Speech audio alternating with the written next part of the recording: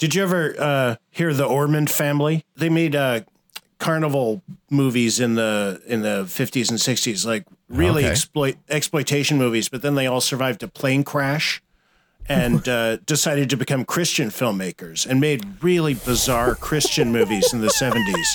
Oh, really that sounds like Brian's stuff. shit. That's wild. Well, one of the movie of theirs that's my favorite is from before they reformed into Christianity, and it's called The Exotic Ones or The Monster and the Strippers.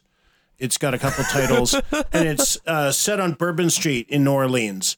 And it's where there's a sleazy nightclub with strippers, and then the owner decides to have these people hunt and bring in Sleepy LaBeef, and he plays a swamp monster. He's got like a big diaper, and he hides in the swamp, and he attacks people and eats them, you know, and so they bring him back from the swamp to be an attraction in the strip club, which means that he like stands in a cage and goes, you know, while they strip, you know. And the Ormond older boy plays a song to him that goes, the hurt goes on and on and on and on and on and on. And then at the end, he just freaks out and he like tears a stripper's breast off and goes berserk. It's absolutely amazing. Amazing movie. So many possible worlds, but we got this one. So many possible worlds, but we got this one. Welcome to the Worst of All Possible Worlds, the first and only podcast where the hurt goes on and on and on. I'm the worst of all possible AJs. I'm the worst of all possible Joshes. And I'm the worst of all possible Brians. And today we are excited to be joined by a very talented cartoonist, writer, and general man about town, Michael Kupperman. Oh, thank you. It's great to be here. When you were talking about, you coming on the podcast, you eventually pitched us on these really weird movies that Denzel Washington made early on in his career. And I had never heard of Heart Condition.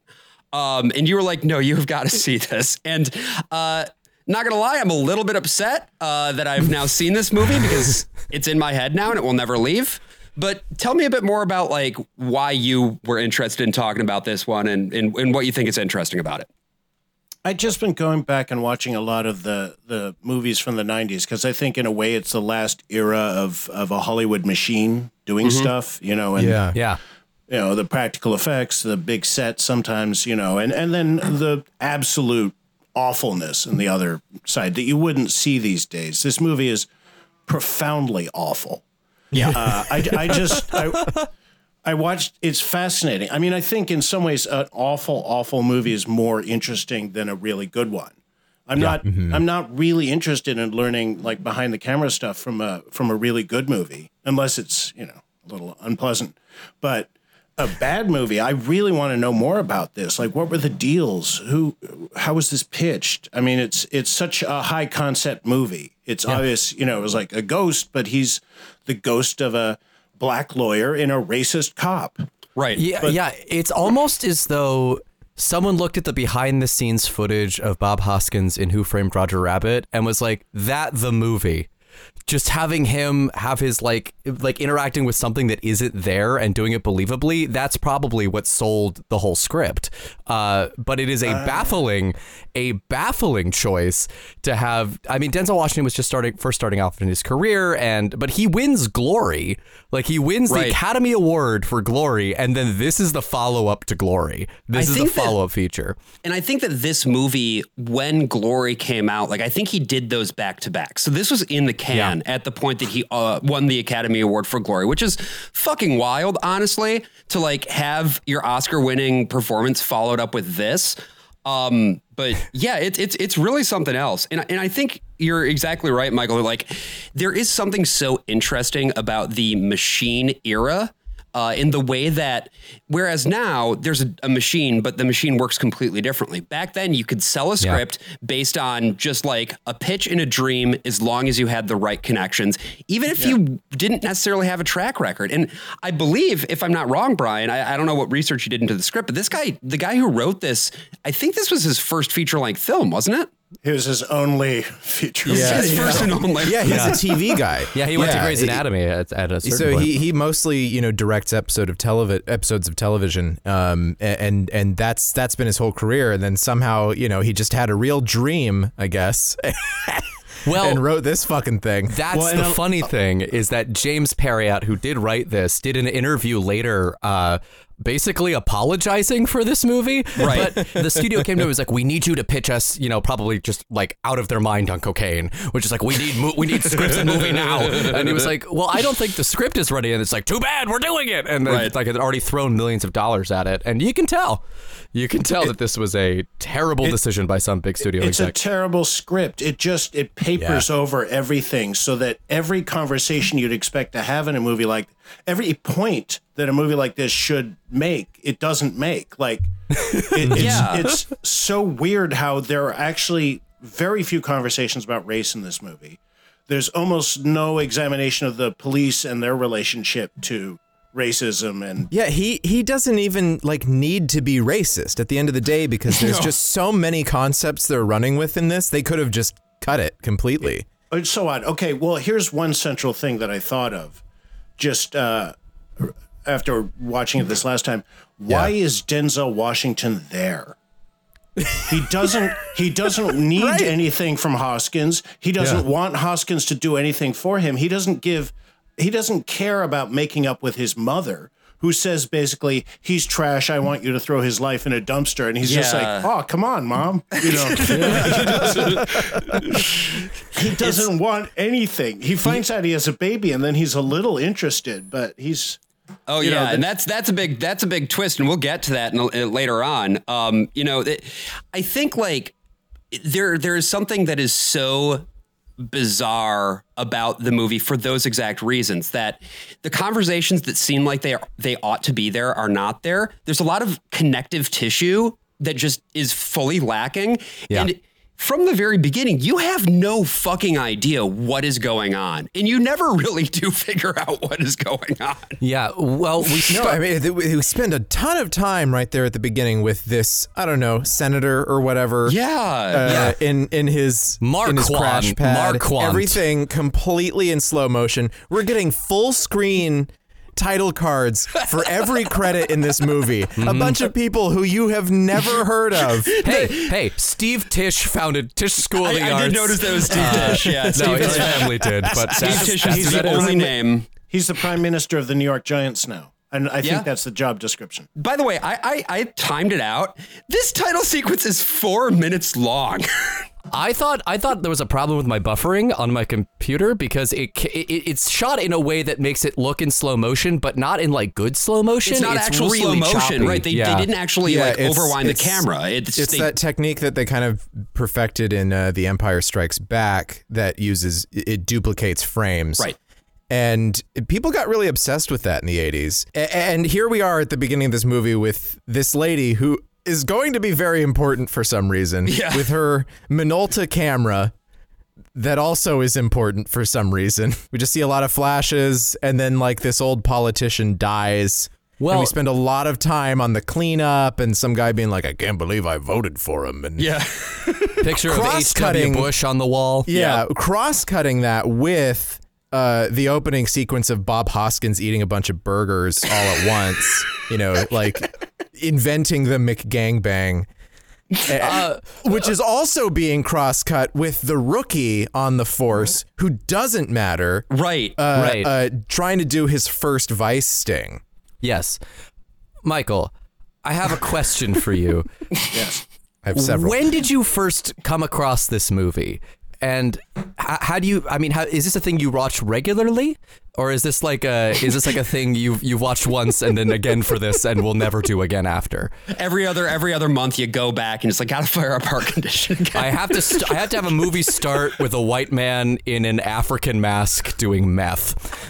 Oh, I forgot about the mask. I want to watch it that much. Actually, I just started. I think I've seen it 3 times. But it's that's so many more. Each watching, it opens up another circle of awfulness, and it's fascinating. It's really fascinating. I'm absolutely fascinated. So probably, I will be watching it So this did opening, you first see this in theaters, or did you catch it on a tape somewhere, or where did you find out about this thing? No, I illegally downloaded it during COVID.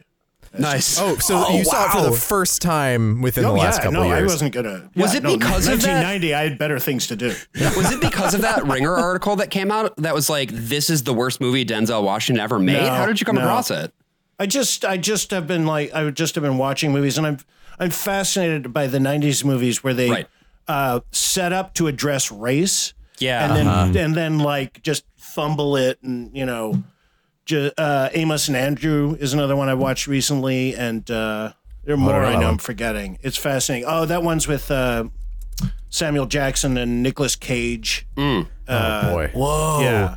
These very cool team ups, I gotta say. Like Bob Hoskins and Denzel Washington is not an inherently bad pairing. It's just this movie does I'd nothing argue with it's them. the only thing the movie has to offer you. I agree. Really. Yeah. True. Bob Hoskins doesn't put much energy into being American for this, or being a believable cop. But what he does put a lot of very visible energy into is seeming extremely unhealthy. Like he's really like glowering and grimacing and sweating. Like he's never looked so awful. He looks like shit. Yeah. You can imagine like there was just like the makeup woman having to run in between and like squirt his face between takes every time just to get that level of sweat on there. Because he's drippy. It is a drippy film. He is dripped out, and not in the good way. So And he's the romantic lead and the best looking person apart from Denzel Washington. yeah, it's true. He's got to carry it as that romantic lead. So, to the point of like the clumsy handling of racism, this ends up happening pretty fucking quickly, because after this bizarre title sequence, Bob Hoskins is he's in his cop car with his partner, and he just peels the fuck out because he is trying to. I didn't understand what was going on here. Actually, can somebody explain what is happening here? He sees Denzel is in the car, right, and he knows that his ex left him for Denzel. Well, no, there's this whole scene where a maitre d' or security at a restaurant is like telling Denzel, like, you don't have any authority over me. And then Denzel slaps Chloe Webb. Right. And then he hustles them into the car when he sees Bob Hoskins running at them with his gun out. Right. He whips out his gun. Yeah. Just fully shoots the back headlight out. It's amazing because like Denzel just slapping Chloe Webb in the face, right, is addressed only one time later, and it's kind of hand woven away like, oh yeah, I was mad, so I hit her. And he hits her hard too. She falls over. Okay, well, here's one of the weird things about the movie that is that he's called a lawyer. They say he's a black lawyer several times. But there is no evidence whatsoever in the movie at any point that he is a lawyer. Right. No. There's a lot of evidence that he's a pimp. Yes. Yeah. Well, and there's so much. They never say the word pimp. There is so much content of what is happening at the beginning of this movie that you're like, oh, okay, so this thing with the senator, it must have been Denzel setting up some kind of a Badger game with him, but then it went wrong. But then they're also showing that he was probably intentionally murdered by the drug guys. Yeah. You think so? I don't know. Don't tell me what I think, because I don't have any clue. I'm still baffled by Brian's use of the phrase Badger game. You've never heard of Badger game? No, it's a Badger game. I'm just picturing a Badger game is like I'm picturing little badgers riding other badgers with little mallets playing polo. It's like what the Meisner brothers did up in Alaska during the gold rush. It's when you get someone into a room with a prostitute, you get them in a compromising position, you take a picture of them. When if she had the fucking camera, you take a picture of them, and then you're like, hey, this would be real bad for your wife to see. Give me $1,000. It'd be bad sure for you. There's that whole show where there's an old timey word. I can't remember the name of that show, but there's this whole show where a guy goes to places, especially in like India, where it's a common scam that they run in the big cities in India, and he'll intentionally get himself into those situations so that he can bring his camera crew in and counterbust the fraudsters. That's what like GM tried to do to Ralph Nader back in the day, but the asexual king couldn't be taken down. We stand in a sexual king, don't we, folks? We sure do. But I do want to say what I found out looking around online at the IMDb trivia section and other places that have dubious reportage. it seems as though the earlier drafts of the script had his character as a pimp. Okay, so because that makes sense, right? They were shopping it around to a bunch of famous black actors. Everyone kept turning it down, and they finally got Denzel, who was he was pretty famous. He wasn't nobody at this point. Right. Yeah. But he'd did been say around for 10 years. Yeah. Yeah, he had enough clout to say, this guy's not going to be a pimp. Right. But they didn't. They but rewrote we're going to nothing. change nothing else. It was really just, find and replace for the pimp thing. They even had him still slap her and everything, but it's just oh yeah, the lawyer. Yeah. The lawyer, the extremely well paid, extreme upper middle class to upper class, conciliary. This is the guy who also goes around slapping women. It doesn't make sense. No, and he has no office. There's no mention of an office. And when they go to get where he has his partners, money hidden, it's in the pipes of a bowling alley. Yeah. The hip hop bowling alley. Insane. It's not lawyerly at all. Well, unless it's they could have, if they wanted to, gone down the Better Call Saul route and made him sort of like a scumbag lawyer, but that's not what they did. Yeah, Vietnamese nail salon. I don't think they had the imagination, honestly. No, definitely not. No, absolutely not. So what ends up happening after this then is that there's a foot chase. And this is the first time that we get this bizarre fucking foot chase is also the first time that we get what will be a recurring motif, which is the scat music. Now, oh God. It's It's awful. It's awful. There's scat all over the soundtrack. Every chase scene has scat in it. It's the kind of music that's kind of funky jazz, played on a machine. This but whole then people soundtrack, go ow, and stuff. Whole soundtrack is a nightmare. Just every part of it, every needle drop, every bit of non-diegetic music. It's a nightmare. It sounds like they first recorded it with a fucking Juno synthesizer, and then they brought Kelsey Grammer into the studio and were like, "Hey, Kelsey, we need some scat. Show us what you got." And Kelsey Grammer, after doing a whole rail of cocaine, is just like scooty ba ba boop ba toss salads and scrambled eggs. And he said the N-word. Yeah, well, yeah, exactly. So that's what this chase culminates that's in. What it culminates in. This chase just culminates in Bob Hoskins running up to the camera and just saying the N-word into the lens. Denzel has this conversation with the two cops, and then Denzel turns back to him and said, "Hey, you look like hell. What have you been eating?" And Bob Hoskins goes, "Your ass." N-word. and punches him. Yeah. It's after it's baffling behavior. Shooting out windows. Well, no, exactly. He goes in blasting. He punches through a window. He goes full Hulk. There's a moment really early on where that sets up the context of all this because, hey, at the police station, it's promotion week next week. Yeah. So the 1 week of the year where I guess everyone gets promotions.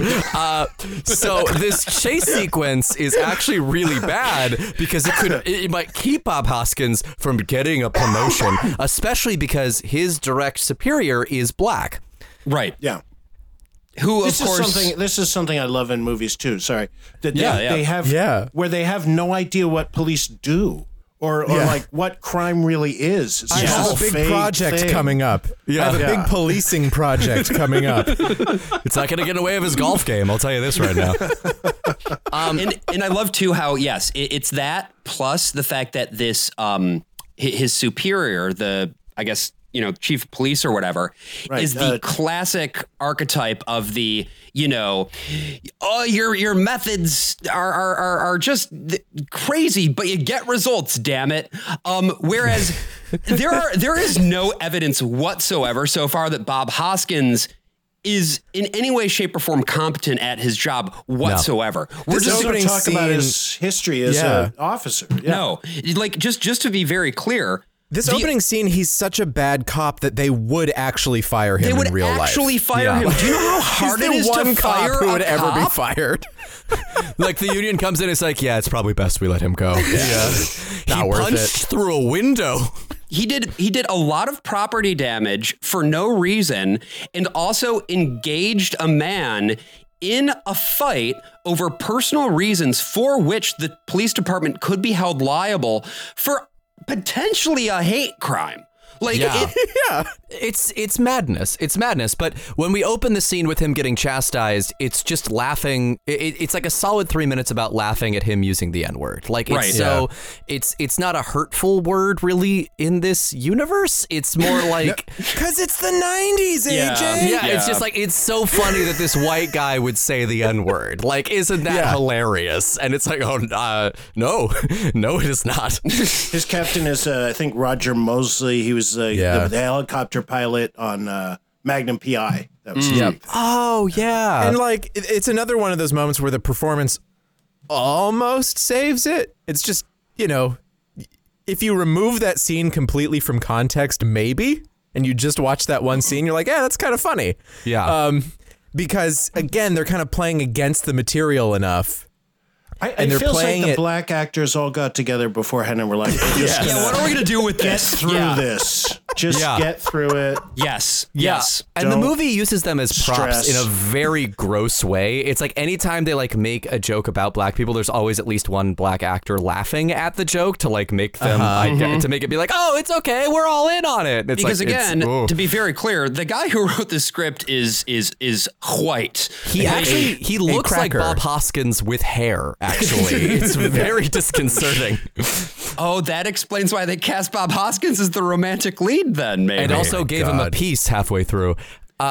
Which we will talk about. We certainly will. One thing that was funny to me about this whole setup, Michael, is that it kind of reminded me of some of the stuff that you have done with your comics in the past, like with like Snake and Bacon and like, damn it, Snake and Bacon, you just blew up the entire town. What do you have to say for yourselves? It's like that kind of thing, but played pretty much completely straight.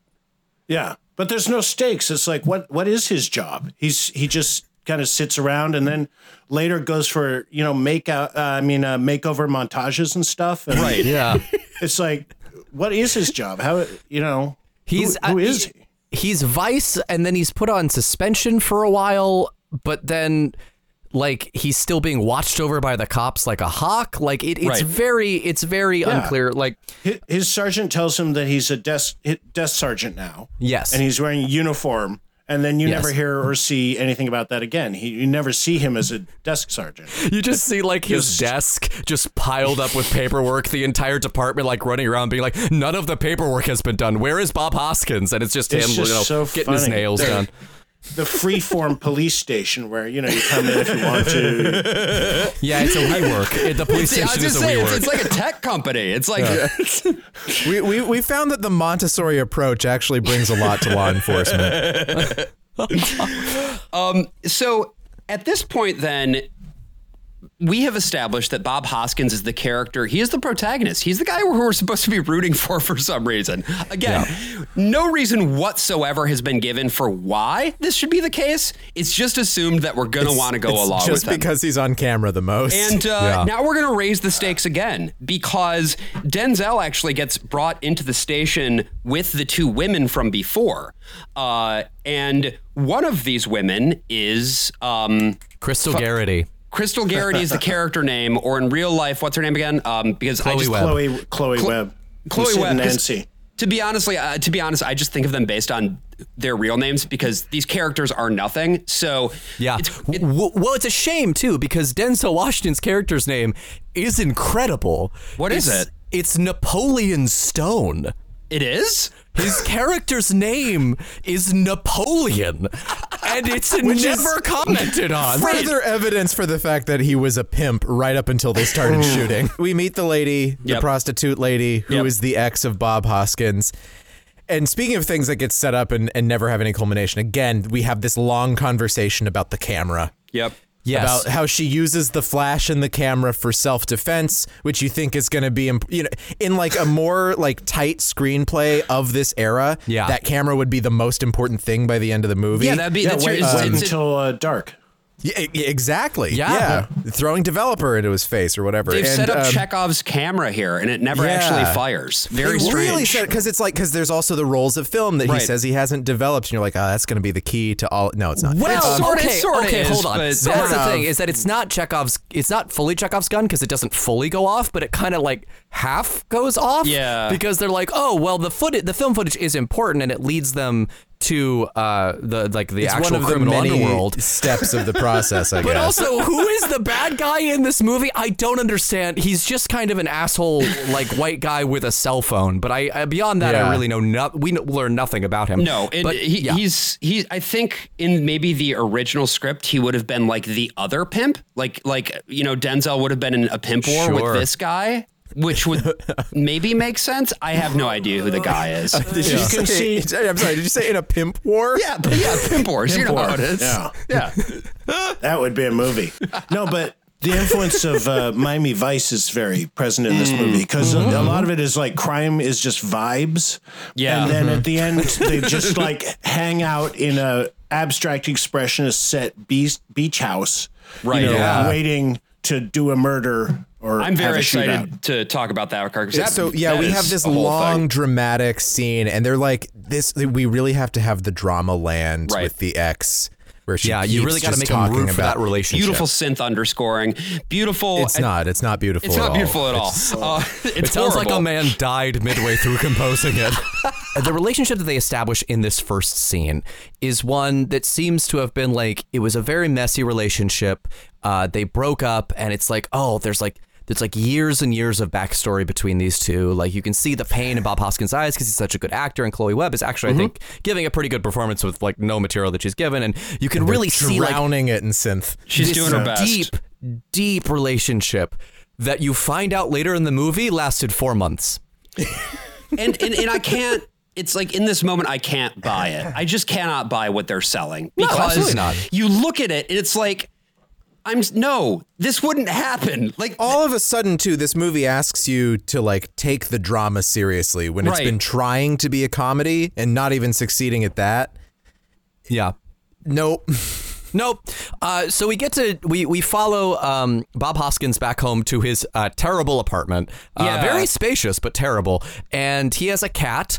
That he feeds milk and bourbon. Yeah, Jim Beam. That he mixes together in a bowl, actively trying to kill both himself and the cat. And lo and behold, Bob Hoskins' lifestyle catches up with him. Oh, my God. Old Detective Mooney has a heart condition. What? He what? Which would be a surprise to everyone outside of America, because this film has a different title.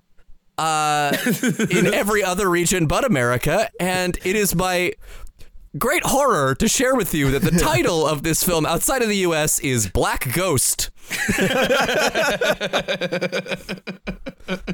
It's a better title, honestly. It's a more accurate title. It's more accurate. Is. Yeah, because he's like, you'd think he'd take over Bob Hoskins' body. But he's outside it as a ghost when he appears, like wrestling with his arm and stuff. Right. Which seems like a weird way to go with it. He's like haunting his own heart for reasons we never find out. Right. Well, everyone knows that the heart controls the body. It's the thing that controls how the arms go. Right. He has a moment where he calls 911. He's brought in to surgery to get a heart transplant because in the 1 in a million chance that there would be like a heart, and it turns out there is, because Denzel Washington's character has died in a car accident. Yeah. How about that? And the two doctors have this horrible banter where they talk about, hey, what profession was this guy? Oh, it was a real terrible profession. Oh, was he a proctologist? Nope. Was he a dentist? Getting closer. Oh, he's a lawyer. Oh, don't worry. We could talk bad about him. He's not going to sue us for malpractice. And I'm like, what is happening? I was transported back to so many horrible stage comedies that I've seen because it was theater writing. It's theater writing. Totally. Bad theater jokes. I have seen every season on Broadway, there's at least 2 or 3 shows that come along, and these shows are always the same. And it's people talking to each other, telling these jokes that aren't funny. And as the movie goes on, as the play goes on, you just sit back, you sink lower and lower into your seat, and you say to yourself, my God, I want to die. Josh is actually sliding down his chair as he speaks. Applying the method here. Yeah. So we have this transference of Denzel Washington's heart into Bob Hoskins' body. And Bob Hoskins wakes up a few weeks later. That's how that works, yeah. To be confronted by what I can only describe as a Lynchian nightmare of his 4 cop friends doing a barbershop quartet very badly at him. This movie has everything. While the largest black dildo you could imagine flops around between his legs. Yeah. Maybe the one that you could imagine. This is the part, by the way, guys, that, I posted, I think, in our group Slack.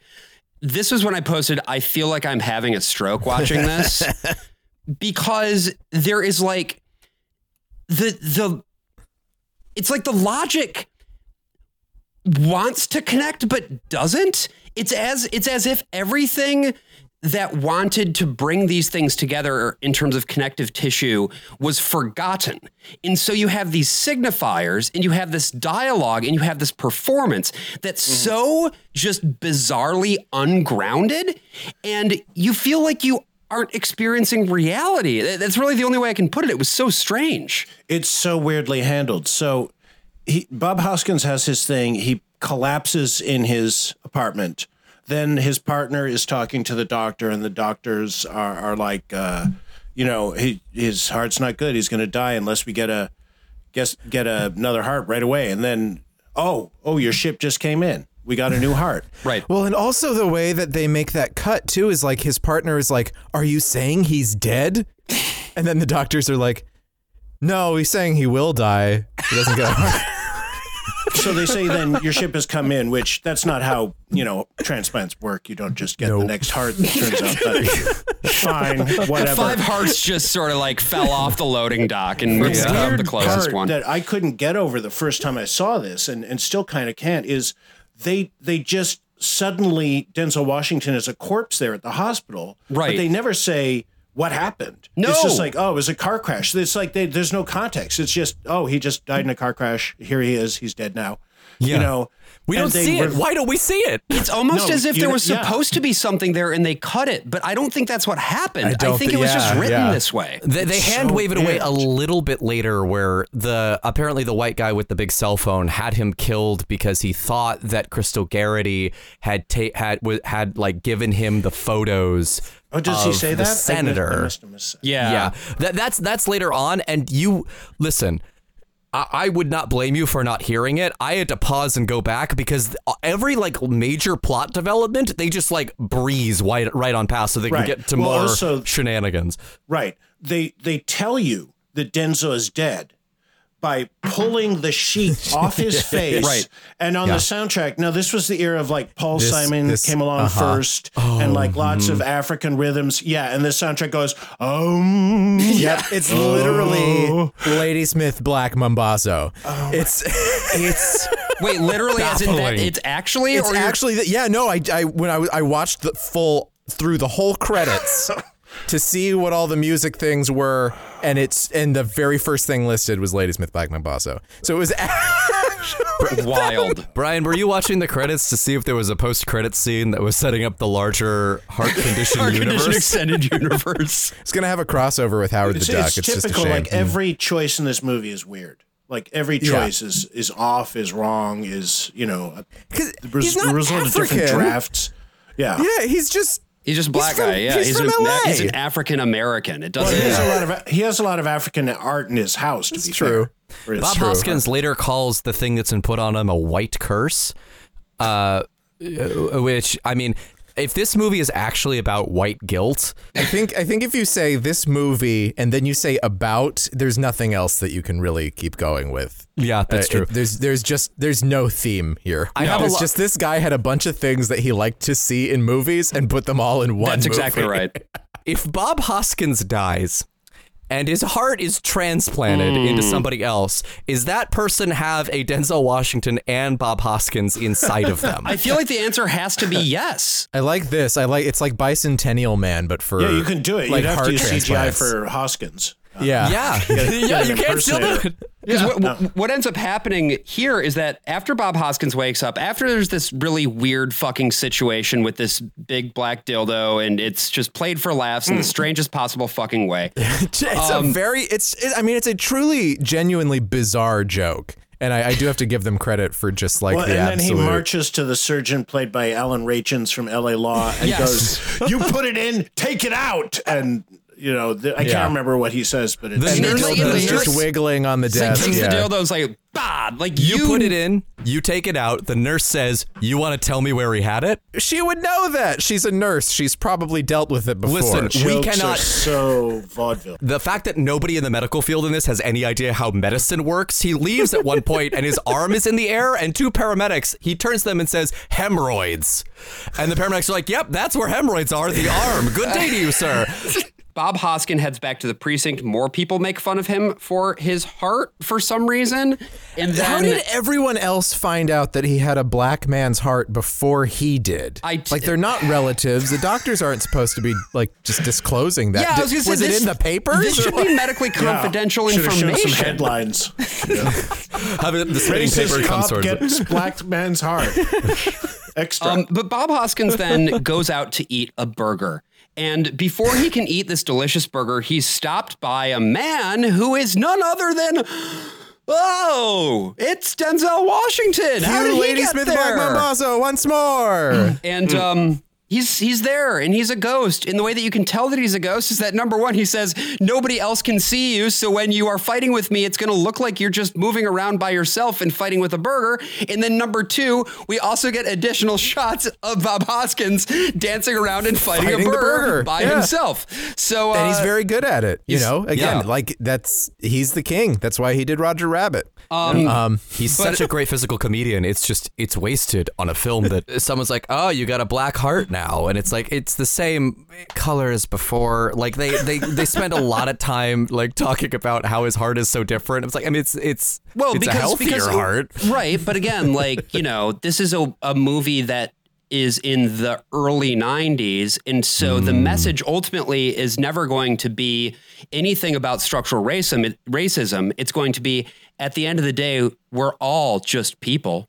And we need to just stop being so, we need to be more colorblind. We need to stop being so, we're all just people. A heart's a heart, Yeah, I will say Steve Tisch, the producer, he also produced Soul Man. The infamous Soul Man. Oh my God. It's all coming together. Jesus. Oh my God. There was a thing in the 90s too, I think, especially with curses and with a lot of magical, high concept, comedies like this. Right. And Denzel, again, has no reason to be there. He's not, there's no quest. Right. He's not burning with injustice. He doesn't seem to particularly care about anything. There are two things that Denzel, I think, cares about in this movie. One is he kind of very blasé says, "I need you to solve my murder." Right. Initially. And then his actual purpose in the movie is to glam up Bob Hoskins. Bob Hoskins goes to his shrink to analyze his dreams. And he said that lack of sex is bringing him down. So then he went to a whore who said his life's a bore. So stop whining because I'm bringing her down. So sometimes I give myself the creeps. Sometimes my mind plays tricks on me. Oh, it all keeps adding up. I think I've had enough. Am I just paranoid or am I stoned? Anyway. I'm the scat man. I am also the scat man. The shrink prescribes him some medicine, but the ghost is still following him around. Denzel Washington's ghost. And this, by the way, sets up what we're going to be seeing for the rest of this movie, where Bob Hoskins is going to be having a conversation with somebody, and Denzel Washington is going to be basically appearing in different places around the space and being like, having like little commentary on what's going on and being like, well, that's, I don't know about that. That's kind of wacky. Like, it's just, again, it's supposed to be every single fucking scene. It's supposed to be witty. It's supposed to be clever, and none of these jokes land. And any time the dialogue goes towards something interesting or meaningful, it backs away again, or it just uses language to like gloss over. Anytime there's the slightest move towards anything that could be potentially interesting, it's immediately killed with a wisecrack or, a cut. Yeah, including this very scene where rather than playing the tension of, well, it seems like he is maybe not entirely mentally well. Is this something that dramatically should be an issue of concern? Should we maybe as viewers even be wondering about this, asking the question of if maybe some of this is just going on in his head or not going on in his head? That could be interesting ambiguity. Is there any trauma? Does he have any trauma? They never bring it up. No, he has no life. There is nothing about him that exists beyond the first moment we saw him on screen. He loves burgers. He Sure does. And bourbon and milk. But I think to your point, Michael, like a more interesting version of this movie would be exactly that. It would be asking then, well, is this really what's happening here? Is he really being visited by like the ghost of this dead lawyer? Or is this his sort of stand-in for something that is deeper that he needs to resolve within himself? Because that's actual drama. Which the movie kind of hints at, because Denzel does at several points be like, so where does all this racism come from? Like, he really tries to like analyze this guy, but there doesn't seem to be any sort of effort to try and do the same to Denzel's character. Like, it's never like trying to figure out like, what does Denzel want? What is his unfinished business? Like, why? Well, and I think Denzel is his character. And I think partly, like we said, it's like all the black actors in this movie just got together and were like, how are we going to handle this? Right. Denzel plays this well by just not having anything stick. Like, there are no dramatic moments to him except for the moment where later on Bob Hoskins is walking away on the beach and he's like, hey, come back. Everything else is as light as a feather with him. Yeah. Yeah. He reacts to his mother saying, he's trash, throw his life in a dumpster. I hate him. He's scum. Yeah. And he reacts, as if someone had told him that the sandwich he wanted was unavailable. And he has to make another choice. Yeah. So Bob Hoskins has made it over to Denzel Washington's house. Yep. And this is a great example of, what is it that people call it? Cocaine architecture. Yeah.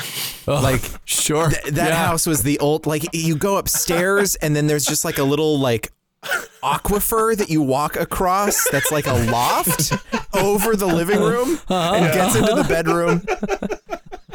See, at first, to your point of like thinking, well, is this I had thought that it was his office. I thought that it was a very lavishly appointed office. Right, because it doesn't look like a home at all. And then I realized it was his house. And I was like, what is going on This here? was the time when people would like decorate their homes with like a little like half like pillar, like a white pillar. Yeah. And then like it maybe a small floral print, something or other, and then like a red couch. Yeah. That's like too stiff. Or like that weird apartment that we were looking at the other day, Brian. Remember that weird like fuck pad that we found where it was like there was just like a jacuzzi. You guys are looking at fuck pads without me? We were just looking at weird real estate listings, and we found this weird apartment in downtown Grand Rapids where there was like this. Oh, it's so fucking weird. There was like a shower like just off of the living room that you could just kind of like step into and step back out of. And there was like a half circle of like glass. It looked like one of those hotels you can rent in Thailand, like by the hour. But it was a condo. Home. It was like an entire house. They expect people to live there. And that's the situation that so many people apparently found themselves in the early 90s. I don't know. Yeah, I feel like you can speak to this maybe better, Michael. Maybe you remember the early 90s better than I do, because I was, very, very young at the time. Tiny baby. I'm afraid so. Is this, tell us a bit about the cultural context here, both for this architecture and just for everything else. What did you notice? It was a terrible time for discussion of anything, discussion of race. I think that was the year before I started working at Life magazine for a bit, which was a decaying Republican institution at that point. It was. Did all the liberals go to Time and all the conservatives went to Life? Is that kind of how that broke out, or? Life had actually been officially canceled in 1972, and then they brought it back in the 80s and made it a monthly, and it was this incredibly boring magazine with the Kennedys, our royal family. Oh, sure. The actual royal family, or just the most boring stuff. The one issue I threw them all away. I had them and I threw them away. It was just a disgrace. But there was one issue that I wish I'd kept, because it was where that financier had bought MGM, and I think he held it for like a year or two. His name was Giancarlo Peretti, and I've searched and searched online for this, and I haven't been able to find it. But you know that way back when, in its classic era, 1939, Life did a photo of the MGM stars, and it was like more stars than there are on heaven. It's this huge photo with like all the biggest stars of that era. And so this guy redid it, but it's all like people like John Schuck and Pat Morita. And it was so funny. And I've tried to find it, but I haven't been able to. These people are perverts. Like, how are they even allowed to live? I don't understand. Michael, would you describe the rivalry between Time Magazine and Life Magazine as being a pimp war? Yeah. No, I mean, Life was a dead duck. This was also back in the era where people at magazines and places like that could stay loaded half the day. Right. Which is really something that like cut off right as you entered the 21st century. So there was a lot of that going on. It was not a healthy scene. Also, it was they had just merged with Warner Brothers. Right. And wow, that's right.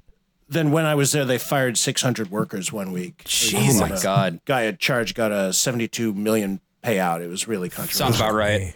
I think, though, that this is interesting, though, because this sort of like the extreme excess of the late 80s to early 90s actually, by comparison to what's happening now, seems tame, relatively speaking, which is insane. Yeah. It's insane how much worse things have gotten.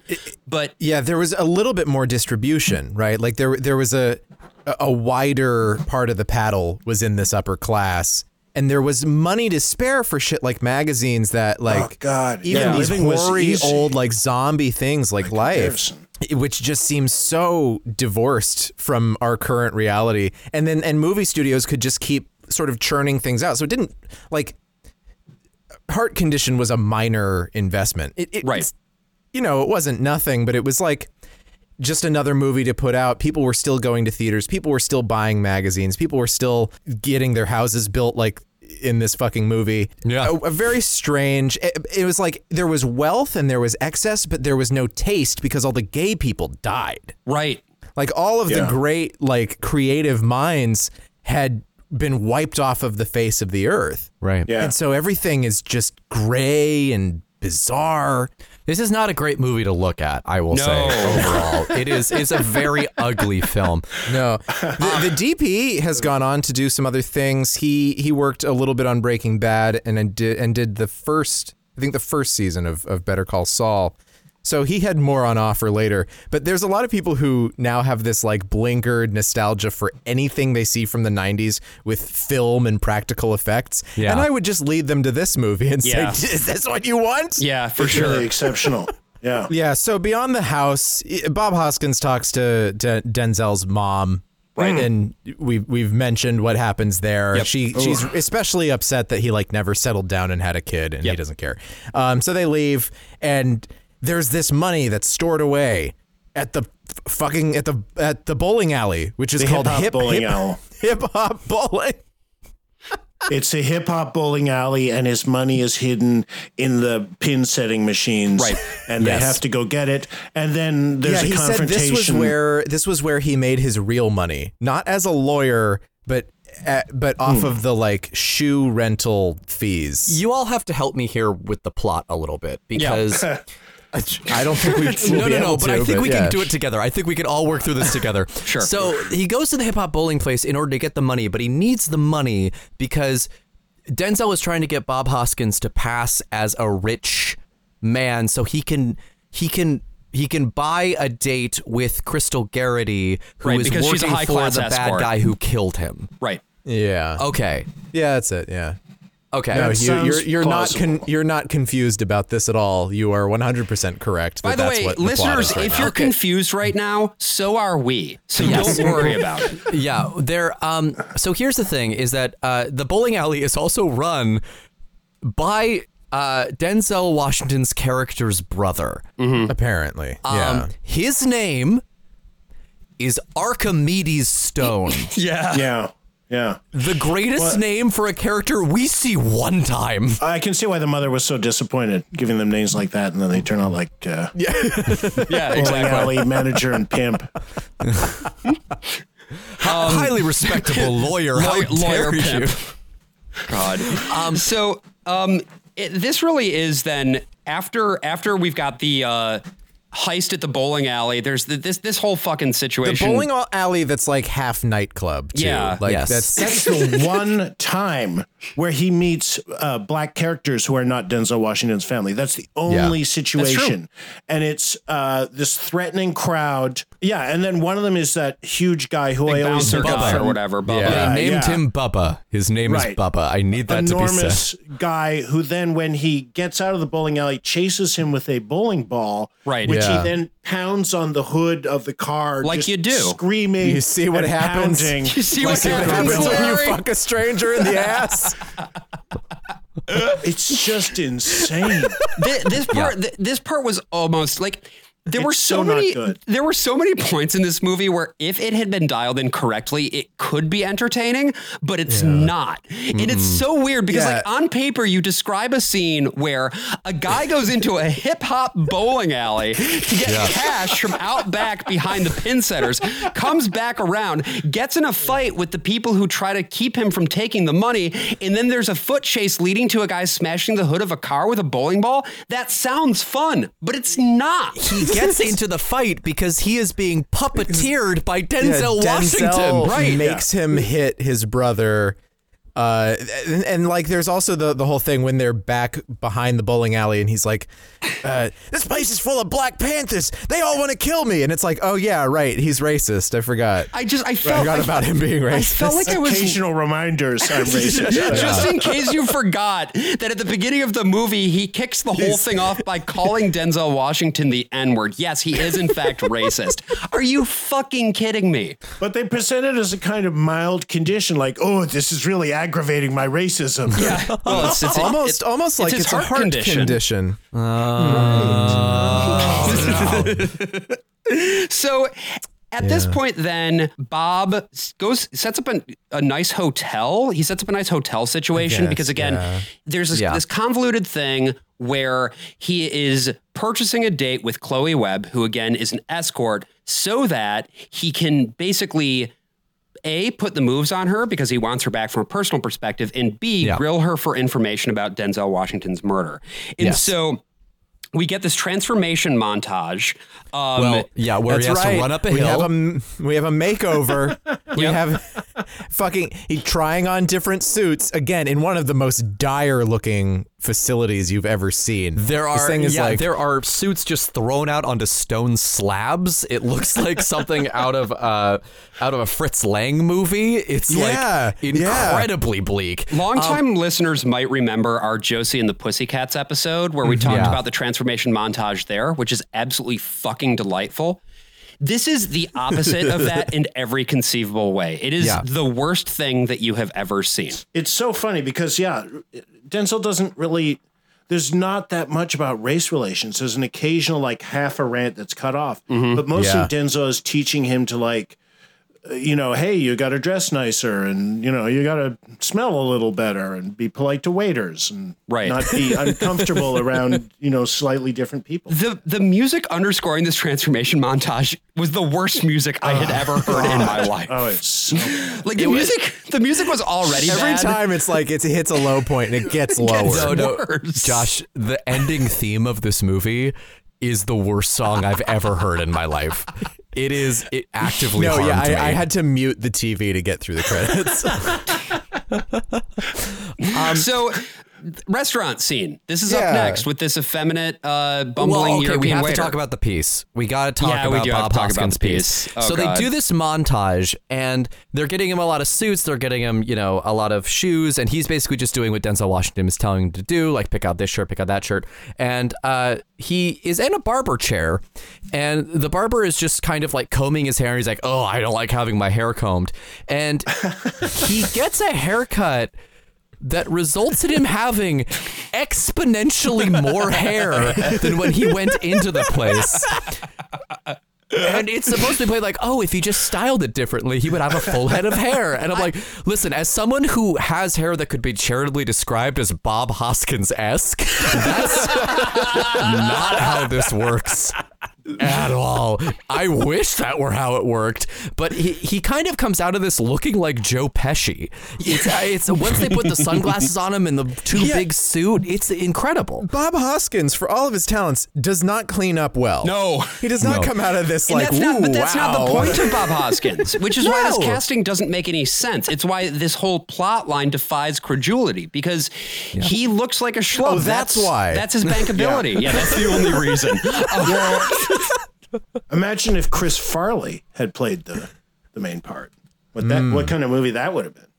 Honestly, it would have been funnier. There would have been a lot more. It would have been a lot funnier. Yeah. pratfalls. It's incredible. It's just incredible. It's so bad. It really is. I think we've all seen a lot of makeover montages in our life. Sure. This is the worst one by far. Far. Like, that's including TV. That's including sitcoms. This is the worst one.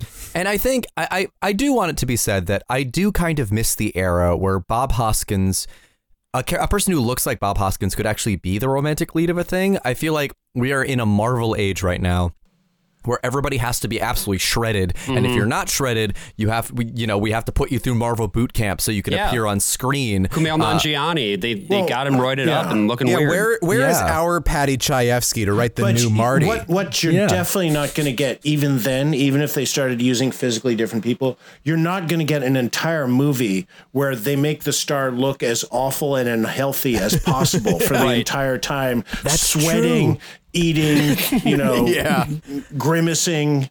Absolutely. And I will be honest, I do kind of I don't miss this movie. I don't miss movies like this movie. You're not going to go watch it again next week, AJ? No, this is not going to make it into the weekly rotation, but I do miss the weirdness. Another one that I think is from about the same time is the one with Bronson Pinchot and John Larroquette. And they run a detective agency where Bronson Pinchot is a wacky shaman who can communicate with the spirits. Oh, boy. I'll just say What?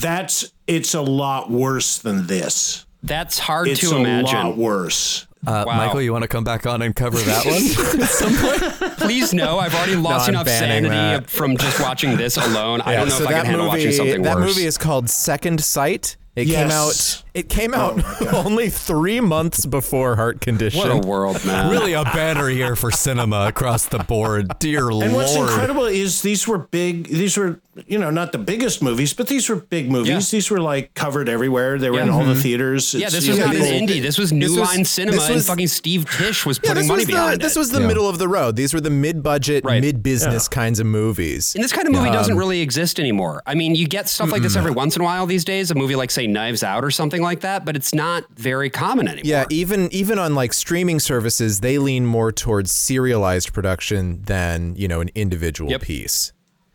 Which means that like all of the fucking garbage that Netflix produces, like Bright or whatever, is extremely expensive. Yeah, and they can't actually keep that up, especially now. But just one benefit of all this, though, no more Bronson Pinchot. Oh, thank God. Anyway, AJ, sorry. No, at the end, I will say, at the end of the montage, I had the one intentional laugh, I think, that I had in the entire movie. They set up this thing where Bob Hoskins, throughout the entire montage, just wants to drink this glass of white wine. He reaches out to grab it, and Denzel's like, no, you just have to pose and get measured for your suit. And then also your heart, yeah. Yeah, after he's trying on the suit, he reaches out, and Denzel's like, no, you have to protect your heart. Right. And then at the very end, he's fully dressed up in the full Pesci. He's walking out. It's actually the sequel to the Full Monty, the Full Pesci. I'd watch it. 9 Joe Pesci showing hog. I'm on board. But he reaches over and picks up the wine glass. And then he's about to take a sip, and Denzel's like, yeah, go ahead, take a sip. You deserved it. It's been a long day. He's about to take a sip. He looks over at the price of everything, and he drops the wine glass, and it shatters on the floor. Yeah, that was just like a classic, like, physical bit. Yeah, it was a part of the movie that had no dialogue whatsoever. And I think that's what it mostly had going for it. Coincidentally, Bronson Pinchot is the only person I've ever read saying bad things about Denzel Washington. Oh, interesting. He apparently hates and says he's a bully and, not sympathetic to him and, Whoa. Denzel Washington was very nasty. Yeah. To be fair, when they met, they were perfect strangers. Yeah. And also, you mentioned Joe Pesci, and I was looking around on people's resumes who worked on this movie and the other movies they worked on. And another movie the music guy worked on was one I had forgotten existed until yesterday, which is called With Honors. And it's Joe Pesci as a homeless man who inspires a bunch of Harvard students. This is the peak of cinema. Again, really, Michael, that sounds like something that would be in one of your comics. Like it sounds like one of those ideas where it would be something intentionally sending up the concept, but they did it totally earnestly, right? Oh, yeah. That's wild. Wow.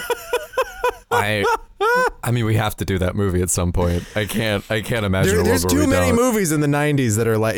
I think the most emblematic movie of this era is Heart and Souls, the Robert Downey Jr. vehicle, where he is a baby that was born on the same day that like 5 other people die on a trolley, and then like these ghosts of these people are with him his entire life until he gets to like his teenage years when he goes to get therapy and shock treatment and forgets about them. This is the first 5 minutes of the movie.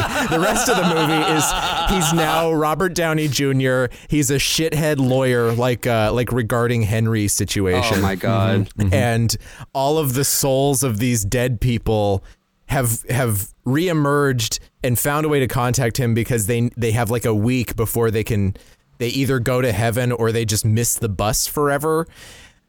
Fine. And then Robert Downey Jr. does like an Aunt Jemima routine at some point. Lord. Isn't Charles Grodin one of them? Charles Grodin is one of them. What? I think No way. Kira Sedgwick is one. Alfre Woodard is the black woman who is one of the ghosts who he does not impersonate well at all because he just goes straight into a minstrel routine. Oh dear. And that was 2 years after this. But that's the movie. Whenever I talk about like the era of the 90s and how you could just sort of sell a screenplay and get a movie made, that is like the ultimate one of these movies. And it's amazing how many similar things happen in this exact film. Well, so there was a template for it, really. It feels like it was written from a template. Well, so I followed the resume of the guy who wrote and directed this. This is his one feature. Right. But his work does kind of fall into these themes a lot because after this, he produced the show, probably never seen this, but Forever Night, where it was a cop who was a vampire. And oh my God. It was one of those syndicated Canadian shows. Oh, hell yeah. yes. Absolutely. Like WGN. Syndicated Canadian shows back then. This is an authentic memory from the period. And they didn't have a late night talk show on CBS, so they had something they called Crime Time after prime time.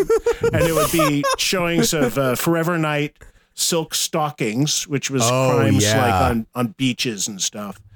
And that's a great like cocaine architecture show. What's so funny is, we've talked before on this show about New York Undercover, the Fox Network police procedural, which we watched it and it was like a pretty standard-ish police procedural, but Dick Wolf kind of a thing. But with some interesting characters and some fun character choices, and compared to that kind of stuff, it sounds downright fucking great. Like you forget just how bad things were in the 90s, and just a dearth of good culture And speaking of bad things, we get a scene all about Crystal Garrity between Bob Hoskins and Denzel Washington, where Denzel just starts psychoanalyzing Bob Hoskins and saying, like, your life is like all that film you keep in the fishbowl. Hey, remember all that film he keeps in the fishbowl? That's going to be important later. Like, also, Bob, put that in your refrigerator. Come on, it's expiring. Yeah. And he's just like, you wanna control people. Like, you don't want anything out of your control. But he does this a lot where he gives him sort of like blanket psychological like evaluation, but then it contradicts itself like almost every other scene. Well, and this is sort of the thing too, is, it is the number one rule of writing that everybody knows to the point it's become cliche is show, don't tell. And to the extent that we've been shown anything, it's that Bob Hoskins is a slob. He likes burgers, and he throws around racial slurs with abandon. And now we're supposed to be believing that he's like this sensitive guy who, like, he's a little bit hard edged, but ultimately he's got a heart of gold. And literally nothing we have seen up to this point justifies the psychoanalysis that we are hearing whatsoever. He's very angry for reasons that are never explained. Yes. Never. That's right. There's not even like my dad hit me, or like, like there was there's no past trauma. He doesn't have a dad. He doesn't have a dad. He doesn't have a mom. He's a homunculus who just emerged one day out of that burger stand, and said, "I'm a cop." By the way, he's just an idea of a racist cop. The same way Denzel is, I guess, the idea of a black lawyer, who's not really a lawyer but just a pimp. So this then carries into the next scene where there is the date.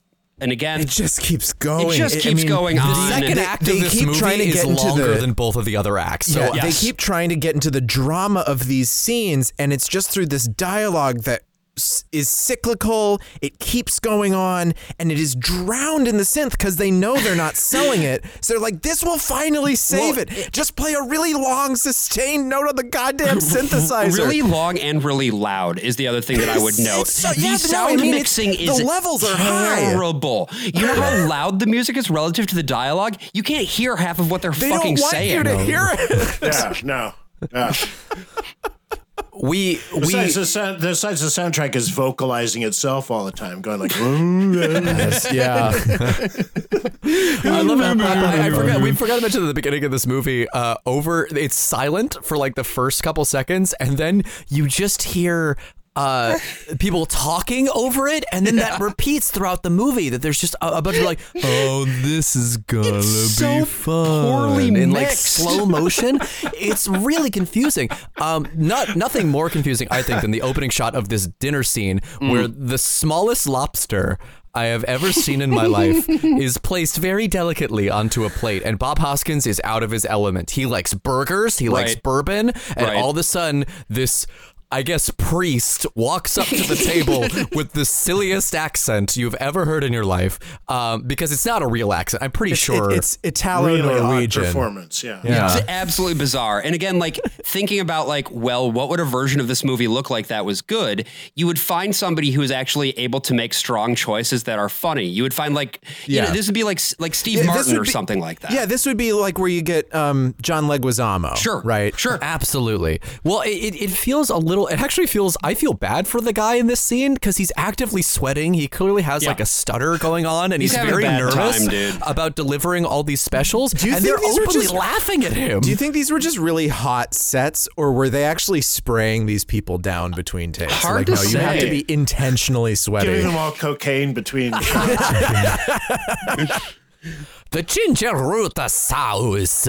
He sounds like Jared Leto in the Gucci movie. Oh yeah, House of Gucci. Yeah, no, the Gucci movie. It's the Disney film. Can't wait for the sequel, an extremely Gucci movie when you go to the X Games. That's one we should talk about. It's just Adam Driver's corpse on a skateboard going up and down a ramp. So, ultimately, how are we still on this date? I don't know. We gotta get out of here. But it's also worth noting that this is what it feels like. This is what this movie feels like all the time. Listeners, if you are frustrated that we keep getting stuck, That's what watching this movie feels like. So we start on the date. We start at the date in the fancy place, and Denzel Washington is like masturbating over like all like the amazing food that he's gonna have there. And Bob Hoskins this is the scene that the Frighteners did much better. Bob Hoskins gets nervous midway through. He goes to the bathroom. He locks himself in a stall and screams, "I'm not gonna blow it!" And there's a guy outside who's like, I don't even remember this. Chloe Webb is very impressed that Bob Hoskins knows what Evian is. She's also very impressed that his suit is slightly better than it usually has been. And she's very impressed by his horrible hairpiece. But yeah, they go back to the hotel. They have sex. Yep. Well, they first go to a pool hall, remember, Brian? No, they don't. Okay. And they fight each other with care sticks. what else they do. They have a problem. It's irreconcilable, and she ends up leaving again. That's exactly right. That's all that happens. It's the only thing that ever happens. But they have to get past it. They bond over the next door neighbor whose name is Mrs. Arcadian, and she's Mrs. Arcadian the Armenian. How do you remember this? Because I took note of Mrs. Arcadian the Armenian, because it's like, I guess it's his favorite song from The Music Man. Michael, I want to bring you back into the conversation right now, but I honestly don't know how. What are your thoughts on Mrs. Arcadian the Armenian? Shut up, AJ. Shut the fuck up, AJ. Shut up. Fuck you. Have they had the discussion yet where Denzel is like, you got to listen to her? What's her favorite? That happens before the date. Yeah. Yeah. Which is also really weird. Like, that's not how it works either. People aren't like, oh, he remembers my pet back home. Okay. Yeah, no. He's a good listener. Yeah, and he even feeds Bob Hoskins like one incorrect fact.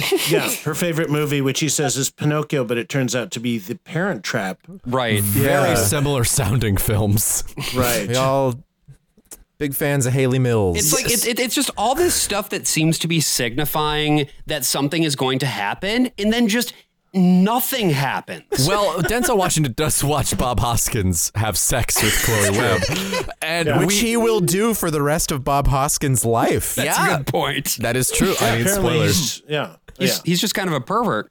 He just wants to hang around. Right. You ever hang around the gym? Like, it's really hard. It is really hard to think of any other ghost movies where there's like no reason for the ghost to be there. Right. He has some interest, I guess, in solving his murder. But it's not very active. He doesn't really seem by the way, to care. folks, remember how much time they spent at the beginning on the dead senator? Yeah. Yeah, I just wanted to bring that up again. I mean, it does come back later, but it's like there's the entire really second mysterious. Yeah, it's very mysterious. What could have happened to the what's the crime? Who's the guilty party? Right. What's going on? Right. Could it be the evil man with the big cell phone? All we really know at this point. All crimes are being done by that one guy with the cell phone. That is true. Yeah. Even in that scene with his mom, where his mom's like, my son is trash, there is actually like true love there and like gravitas from him. And anytime that the script like allows him to act that way, the movie improves exponentially. None more so than when we get into this fight the next morning where Denzel's like, you have to question Chloe Webb about what happened the night I died. Yeah, and that just doesn't go over well. Mm-mm. And she leaves, and that's going to set up pretty much the back third of this movie, more or less, because from here some more plot's going to happen. You know what, Josh? That plot? Yeah. I think it's going to happen after our break. I would like for it to happen after our break.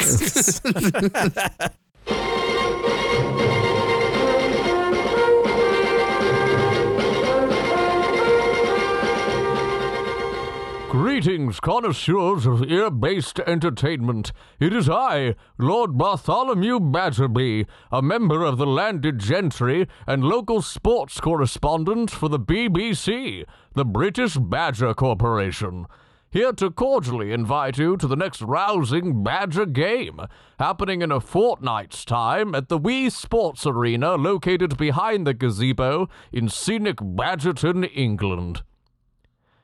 Come bear witness to some of the top players in the Premier Badger League, including Heath Badger, Badgermain Clement, and local favorite Dan the Badger, whose sprawling athleticism has captured the heart of every Badgertonian since... Listeners, I have been handed startling news. Dan the Badger has quite suddenly passed away. He was struck in the head by a wayward badger ball and did not recover. He is survived by no immediate family. A memorial service will be held at the Wii Sports Arena this weekend for any and all who wish to pay their respects. I'm sorry. This is... Dan wasn't just a preeminent athlete, he was also a dear friend. I hadn't spoken to him in years. He was always so busy traveling, I always thought we would... We met at university. We were from very different worlds. He was there on scholarship. I was there because my father made a few calls. It aided me, always. I felt like an imposter, but that never mattered to Dan.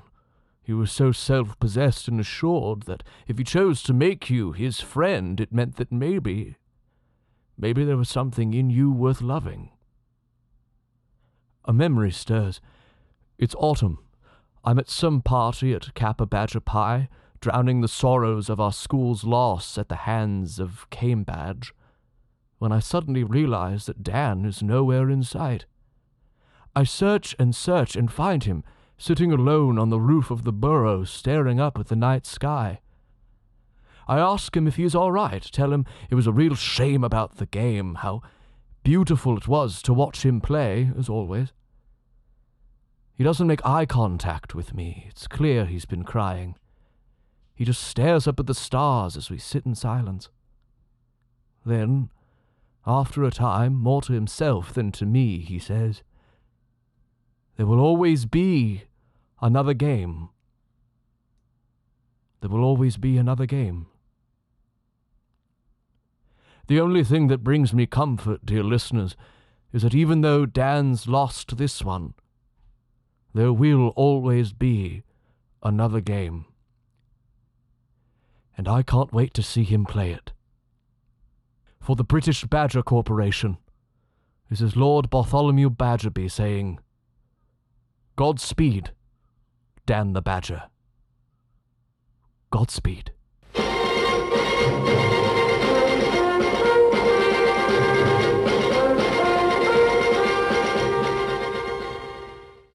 So here's a minor sampler of what else was going on in the 90s.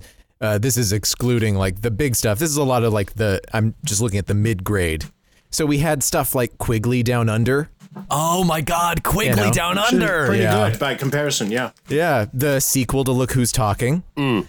That was Look Who's Talking Now? 2. Or Look Who's Talking 2? Yeah, Now is the third one. Yeah. Mm-hmm. John Patrick Shanley's movie Joe versus the Volcano, Which rules. Yeah. Well, the first two thirds. Good, yeah. The first two thirds of that movie rule, and then the third part is not very good.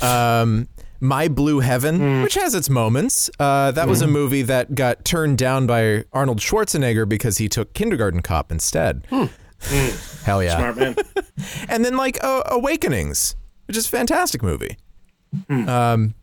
This is what's on offer in 1990. Okay. Just in sort of the vague sense. These are State the kind of Grace, which was an incoherent, bellowing mess. What was the Academy Award winner this year for Best Picture? Dances with Wolves is the winner. Oh boy, real banner 2 years for the Oscars. Holy shit. Awakenings, Ghost, The Godfather Part 3, and Goodfellas. Imagine Goodfellas fucking losing in that category. Lost Dancing with Wolves? Yeah. Oh my God. Kevin Costner had so much power. You don't understand.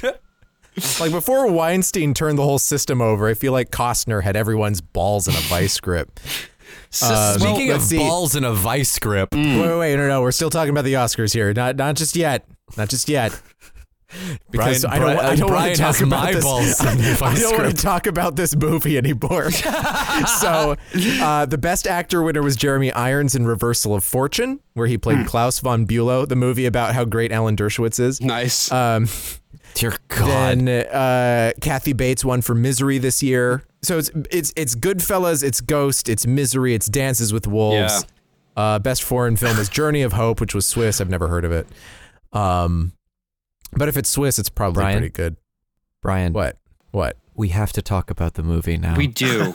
I'm so sorry. I don't want to do it either, but like we have to. Journey of Hope is a co-production, actually. It's Swiss and Turkish. They shot it in Turkey. We got to do this. Your mom and I have been talking, and we're really worried about you. I don't want to come back. It's okay. It's okay. We'll get through it. After this hour, you know what? Michael's going to go take us for ice cream. Yeah, you got it. Van Leeuwen. Oh, wow. Big spender, Michael. Let's go. No, actually, my son's been making me take him to this. There's this chain now where you get like a fish pancake cone with custard at the bottom or red bean paste. Oh. And then it's got ice cream in it. There's one in Williamsburg now. There's one in... What's it called? I can't remember the name. He swears it's a Sanrio company. Oh, okay. So is this when we go to the beach? Is this the beach scene? So okay, let's. Yes. We're almost to the beach. We're almost to the beach, Brian. We're almost there. Oh, God. When the movie gets serious. Sam, I will meet you on the beach. I'm getting lost in my own notes right now. That's how bad this is. There's a very convoluted turn here where Bob Hoskins is put on desk duty that we've referred to before. Yes, right. Because he he has to go back to the station. Because at some also point. everybody else, getting out of the hotel, he gets busted by his colleagues because they're worried about his mental health. They don't realize that it's to do with his heart condition. They think that something is going on in his head. He's talking to somebody who isn't there. He's behaving very erratically. Right. Doing slapstick. Right. Yeah. So he's screaming in the office in the police station like to no one. You've been diagnosed with slapstick. So he goes back to his apartment. And by the way, to the point of like how just the material conditions of the 90s that we were talking about earlier, his apartment is so big. He has this it's enormous. Huge fucking apartment. Huge.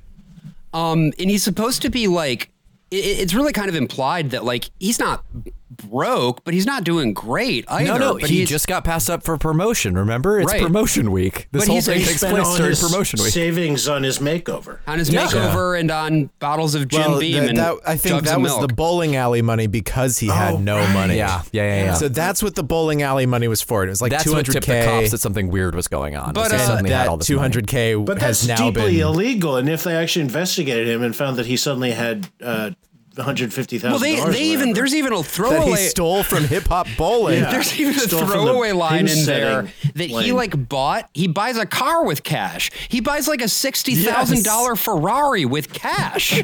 Yeah. And when I say with cash, I don't mean like from the bank. I mean with actual cash. So his boss basically lays it down on the line and says, "Hey, I didn't want to take you back. I was made to take you back. I think you're a racist piece of shit. And also, tomorrow morning you are going to be evaluated, and if you are found to be cuckoo banana pants, we are shipping you off to a mental institution." So now we have a deadline, right? We have, a ticking clock, as it were. Finally, I'm going to gun to my head. I can't tell you how he gets to the beach. He does detective work to figure out that there is like a sort of tar on the bottom of Crystal's heel. Because he finally develops one of the rolls of film, and because there was something in one of those photos. I didn't even remember he'd actually developed He the noticed film. something in one of the photos that led him to realize that Crystal would be on the beach. It doesn't make sense, but whatever. Now we're on the beach. He meets her up on the beach. Also just like the beach. Yeah. In California. Also, Denzel Washington says, "Oh, it can't be this easy." And I guess I don't think that was in the script. I think it was just Denzel giving notes mid-scene. So I want to read now real quick my notes verbatim from what happens next. Straight from here. This beach scene is ooh. All right, so here we go. He tails his girlfriend back to the beach. Well, not girlfriend, but his ex. Whatever. His ex, whatever. Who cares? Who fucking cares? But so she starts melting down. She just completely starts melting down. She's like, you can't follow me here. You can't do this. And this is a very strange performance. And again, this is just reading verbatim from my notes. This performance is so strange. It's one of the weirdest performances of fear/grief I've ever seen. And oh my God, she had Denzel Washington's baby. My entire note for this, for probably this half-hour chunk of the movie was just, now there's a baby. Yeah. Denzel's got a son. And it's a baby who gets put through some shit in a way Oh, man. absolutely 1,000% could not do now. They would Battleship not let Potemkin level shit. But it's upsetting. It's actually upsetting. It is. Yeah. And there's this really bizarre, like, the way that the baby is established is bizarre. Like, it's just kind of like revealed that Who do you care for? she has this, like, baby, and this baby is black. And so that means that it's, and then Denzel Washington has a whole thing where it's like, oh, I have a baby. And again, I think for what the thing is, he plays it pretty nicely. He plays it in the way that a man seeing his son would get leaden. Yeah. Exactly. He gets the big bucks. He can sell. Absolutely. Yeah, but anything. This moment had the biggest unintentional laugh of the entire movie I laughed for me. so hard. Because Denzel Washington sees this child and Chloe Webb says, I had a baby. And it cuts back to Denzel Washington, and he just mouths the word baby.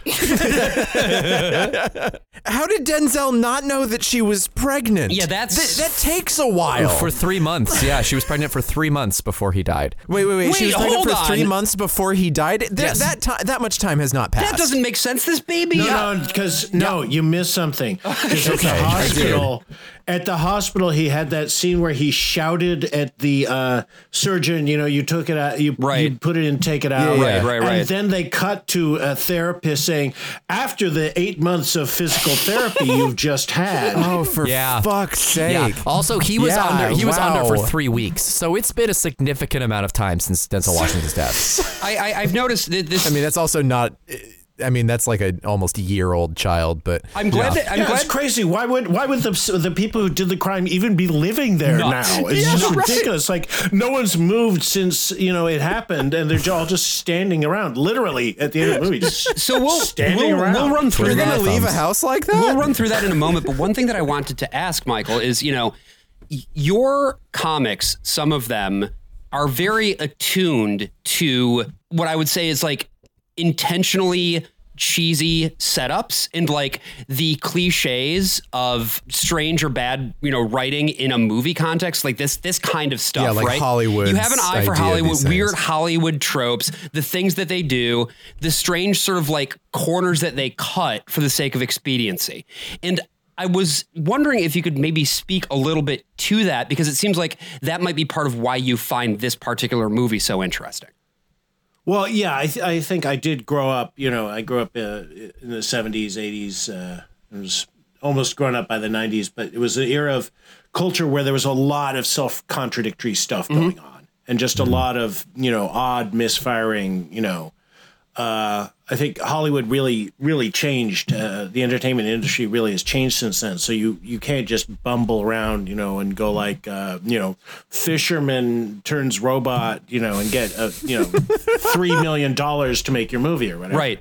But yeah, I think the ridiculousness of so much that was made back then really had an effect. Yeah. And I don't know if it gets any more ridiculous than Denzel Washington screaming the N-word so hard in Bob Hoskins' face that he literally kills him. Oh, right. I forgot the second heart Well, and attack. it's not even the N-word. He starts going into like different slurs for other ethnicities. Yeah. Yep. He ends it with a string of 3 N-words in a row. But yeah, no, the build like up the writer to it was is like, a lot of... I just saw Do the Right Thing. I really liked that scene. I'm going to work this in here. Yep. And then Hoskins has a second heart. He got a shit heart, first of all. So he has a second heart attack. But just to establish again why this is supposed to matter, at this point, the woman is in peril, as is the baby. The other pimp, I think, baby in danger. That guy, the other pimp who's now the guy who is hiring her out, villain, the soap opera villain, who by the way he has a real guy cell phone man would be his Hideo Kojima name. He has a real 90s face. He's like the ultimate 90s man. And if Bob Hoskins does not liberate her in time, he's going to do something. He's going to inject her with heroin so it looks like an overdose. Oh, that's right. That's the only way they kill anyone as the drug men is by giving them bad drugs. Right. Yeah, and they don't just go ahead and do it. They're like, put it on the calendar. This is imminent. You know, first we've got to move her from what seemed like an exterior shot of a nice beach house into a haunted beach house where we'll stand around. It's the beach house where like the Chechen separatists took over. It actually it vaguely looks like the background of every Christian rock song that came out in the 90s. It's the background of a DC Talk music video. Yes, it is. Yeah, just the whole time that scene's going on, you just hear colored people. It's so odd. It's so odd. And it's just like, it's like in all this entertainment, back then, it's like crime is like a liminal space. It's like you're on the beach, that's where there's crime and, you know. Well, this goes back to the really sort of thing that you had said earlier about with like Miami Vice and how like crime and all that thing, it's like a vibe. It's like a vibe that you feel and you kind of like, these are crime vibes, man. Like this part of the beach has crime vibes to it. Crimes are going to happen. Why? Yeah, because when you look at the mechanics of what they're doing, it's like, what was going on? Why do they have to cover up that the senator was using cocaine? Like who cares? That's who's the whole paying them. That's the whole point of killing someone through the drugs. Is that's like the perfect way to disguise it, and there's no way anyone can be like, oh boy, it was certainly the dealer poisoned them. It's just like, he did cocaine and he died. Yeah, there's never any like selling drugs or like you don't see any actual mechanics of crime. It's just people. Yeah, it's dying of drugs. Yeah, if the drugs were laced, it's not as if they could go back and perform an autopsy. He's been in the ground for 8 months. Yeah, and but also isn't that what they in fact do? Don't they go? Do they don't check for drugs. They don't even check for drugs in the original autopsy. It's that they figured out they never did a toxicology report. That they tried to bury it because he was a family values senator. Let's go ahead and finish up what happens here. I thought they were saying they hadn't done the toxicology on Denzel. See, I was just gone at this point. I was I was on my phone. Very confusing. That's what I'm saying. This movie defies understanding. It like shimmers and shifts in front of you. The language is all like circular. And, the brief moment where like the rookie is the point man who discovers they didn't do. They hadn't done the toxicology test. I'm not supposed to take that autopsy report out, but here it is. He gets the call and he goes into the files. I thought that he was a mole. I thought that was the whole thing that was going on. That's more interesting than what it is. That wasn't what was happening. So here's the thing that's happening to me right now. I keep looking at my notes and it's almost like when you are reading things in a dream and the letters are rearranging themselves on the page. My brain cannot make sense of what is going on right now and my own notes have become unintelligible to me. I think this movie isn't a text. I believe it is an entity. I believe there is a profound evil living at the center of this movie, and the more we try to understand it, and the closer we get to the center of the labyrinth, the more we realize that the Minotaur has been behind us the whole time, and there's just a never-ending spiral down into hell. Yeah, this movie is basically an SCP. The only way that I think all of us together, because this actually is starting to feel like a quest. That it's like an SCP. It's like an SCP that Francis Fukuyama wrote. Yeah, I think the only way we can do it is just to get through this final act as quickly as possible. And agreed. We wake up with Bob Hoskins not dead, but in fact in a bed on life support. Right. With Denzel Washington telling him that was a lot of excitement. Maybe next time we do bumper cars because that's going to solve the racism. Right. Bob Hoskins then tries to call everyone he knows in order to try and get somebody to go and save Crystal. Get a really nice series of one-sided phone calls there. I wrote this, baby hostage, hostage baby. And so the final showdown, the final ultimatum is he needs to bring the photos, which are incriminating for a reason that is never fully explained, to the drop-off point. The drop-off point being the aforementioned Chechen beach house.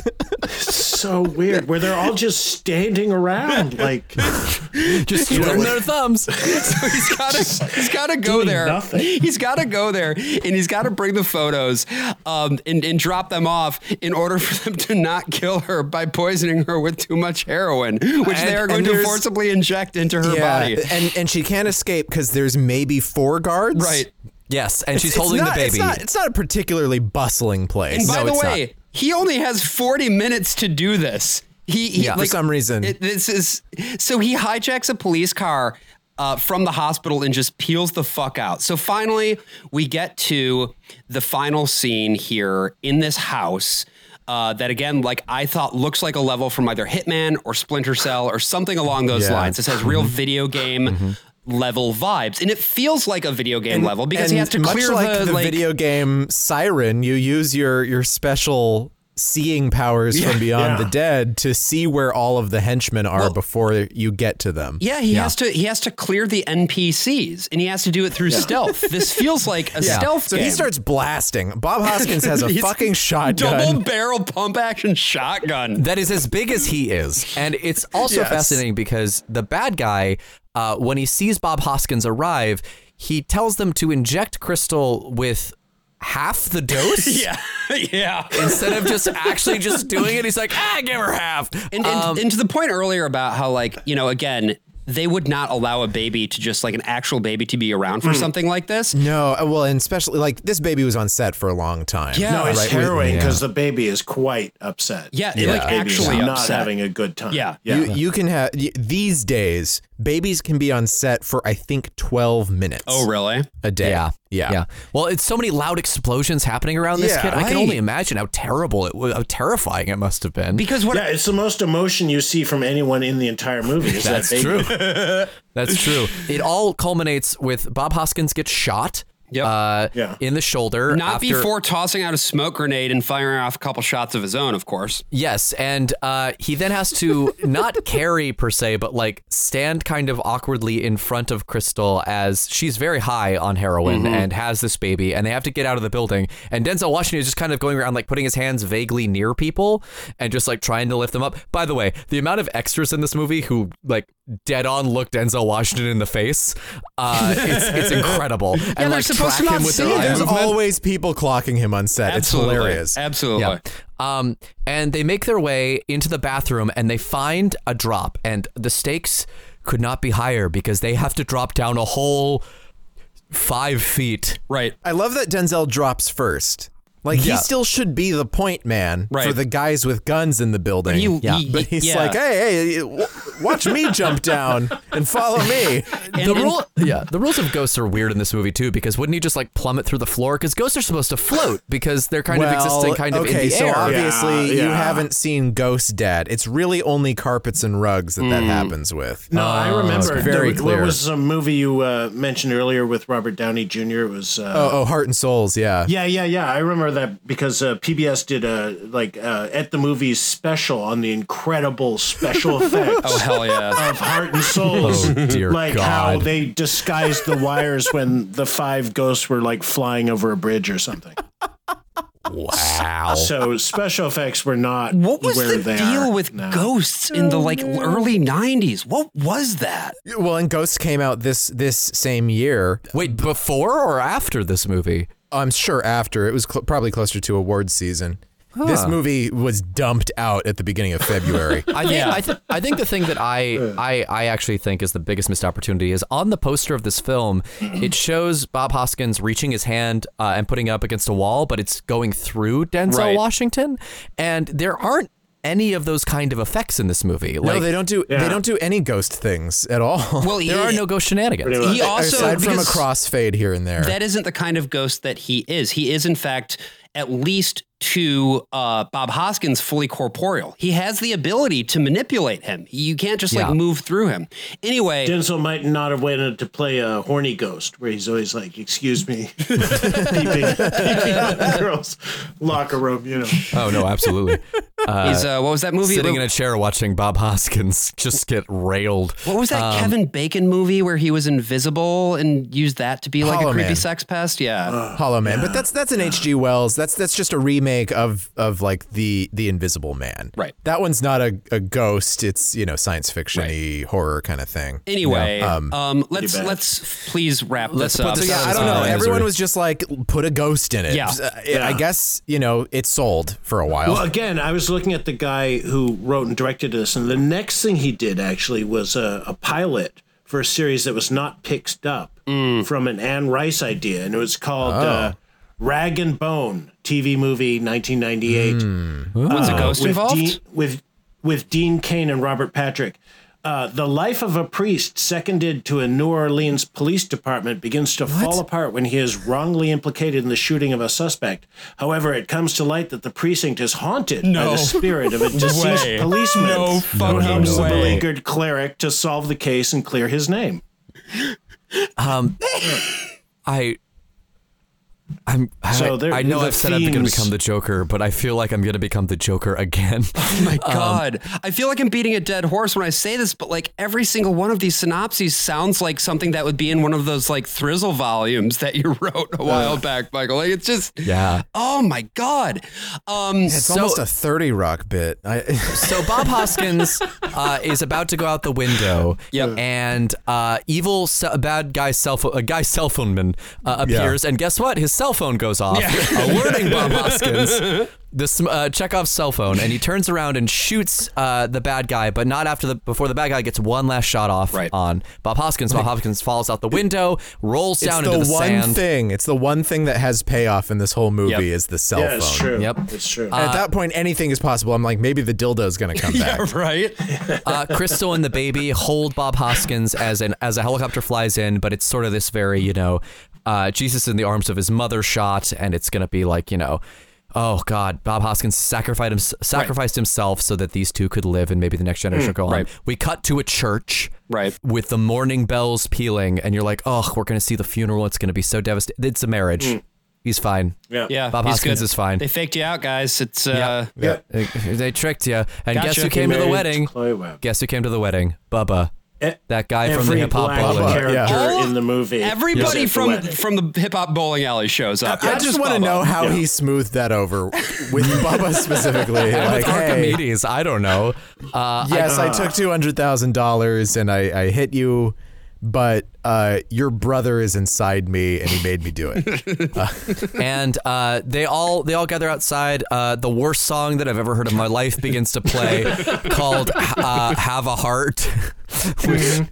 Which I think I'm so mad I'm shaking even reading it. Yeah. We should play this episode out with that song, Brian. Yeah, we should do a freeze frame. So that podcast freeze frame is actually being performed by Bonnie Raitt, and it was written by, I don't know who Bonnie Hayes is, but I guess she wrote songs. What if it's sometimes. just Bonnie Raitt, but like under a pen? Under a pen name. I'm not Bonnie Raitt. I'm Bonnie Hayes. Yeah. Alan Smithy. So they all get together for a final photo. Hoskins has his arm weird, and his partner's like, "Hey, why is his arm weird?" And the other rookie cop goes, "Nah, it must be because of his heart condition." That's the title of the movie.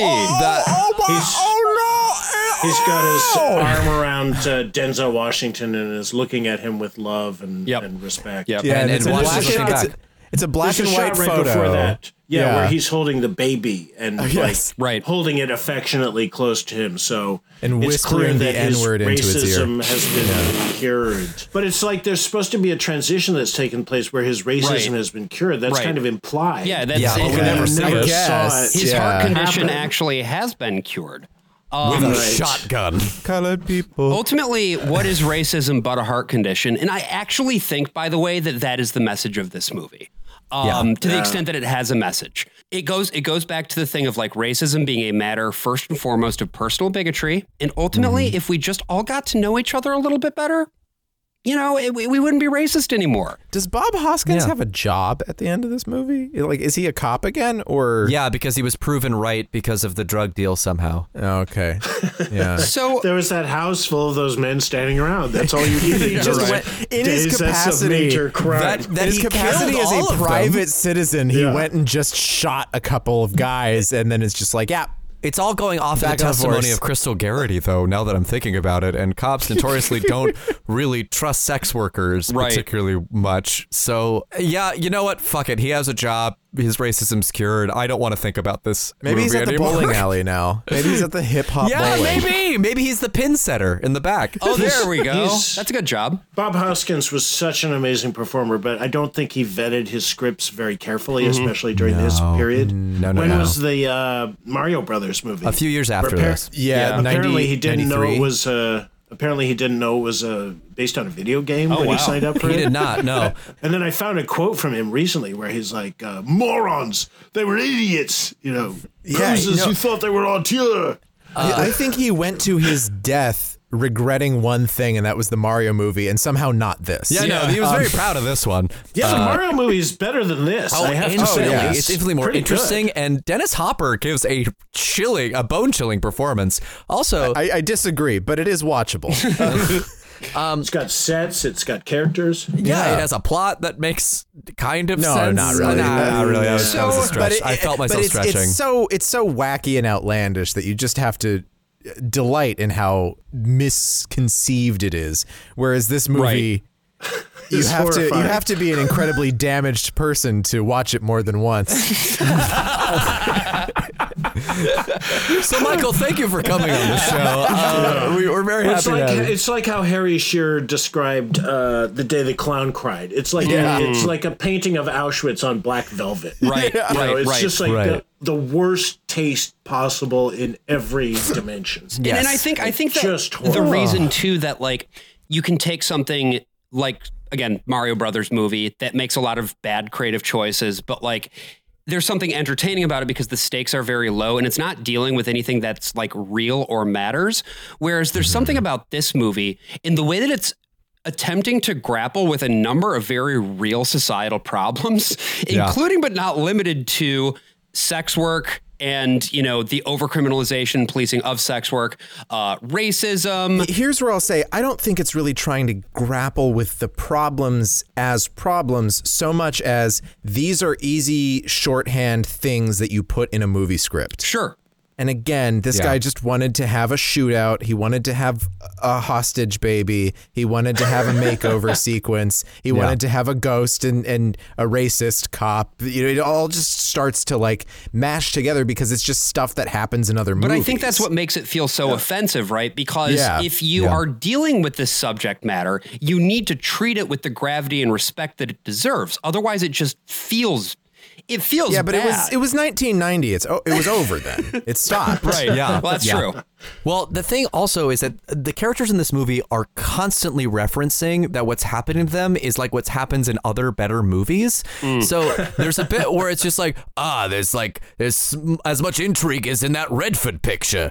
Or like at another point, it's just like, there's like a drug ring, like in that movie with the, and they just never mention the movie because he trails off and is cut off. But it's like, it is a movie that is so desperately trying to be any movie that it isn't, and it ends up feeling maddening to try and dive into it because it not only is there they're there, but when you dive into it, you hit concrete immediately. Yeah, like there's no pool. It's a sidewalk. You're diving into a sidewalk. I took so much psychic damage attempting to just recap this thing because we just kept getting stuck. And that's what watching this movie feels like too.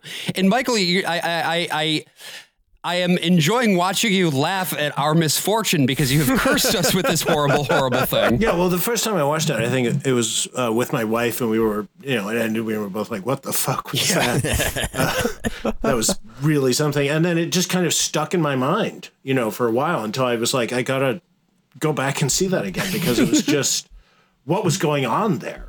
Denzel Washington is an amazing actor. I was kind of going through his catalog, and he's made a wide variety of films. Like to contrast with this would be Devil with a Blue Dress, which is really well plotted and really strong. Yeah, and he's fantastic in it. He's good in everything he does, but some of the movies he's done are just.